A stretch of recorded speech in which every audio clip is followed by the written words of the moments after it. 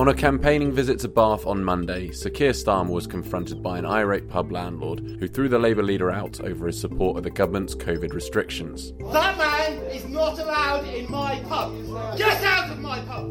We don't have time here to fact-check the whole argument, but let's take the opening claim. Publican Rob Humphries argued that the average age of a person who died from COVID is 82 years and 3 months, whereas the average age of death from other causes is 81 years.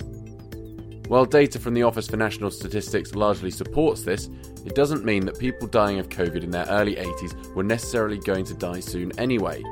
ONS data shows that if you reach the age of 82 in the UK, you're actually expected to live for several more years. Our own analysis shows that the average person who dies of COVID in the UK has actually lost about a decade of their life. Political decisions like lockdowns are hugely important, and people have a right to disagree.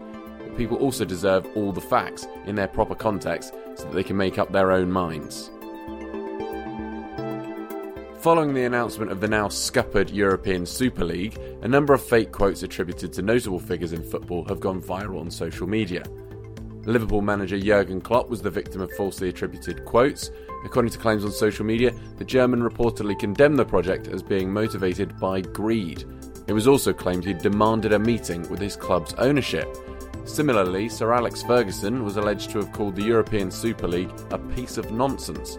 We also spotted a viral story which claimed that Jose Mourinho was sacked by one of the breakaway clubs, Tottenham Hotspur, because he refused to take players onto the training ground over the club's proposed Super League admission. All three stories were false, but they're a timely reminder of how we can all fall for fake stories during fast-moving, high-profile and emotive news events. And finally, several news outlets and social media users have raised concerns about what has been dubbed the Nigerian variant of COVID-19. Kent Live reported that it kills twice as many people as other variants, claiming that it has so far killed 4.3% of the people it's infected.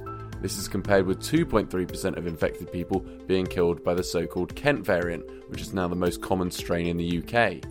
But this is misleading because we simply don't know the true number of people so far infected by either variant. Instead, these death rates are based on the number of deaths occurring among detected cases, and only 328 cases of the Nigerian variant have been found so far, which makes it hard to be confident about how deadly it is. In February, Public Health England said there was no evidence that this variant causes more severe illness or increased transmissibility. That's all from us this week. I'll be back with more of our independent, impartial fact checks at the same time next Friday morning, and we'll be returning with Series 3 of the Full Fact Podcast very soon.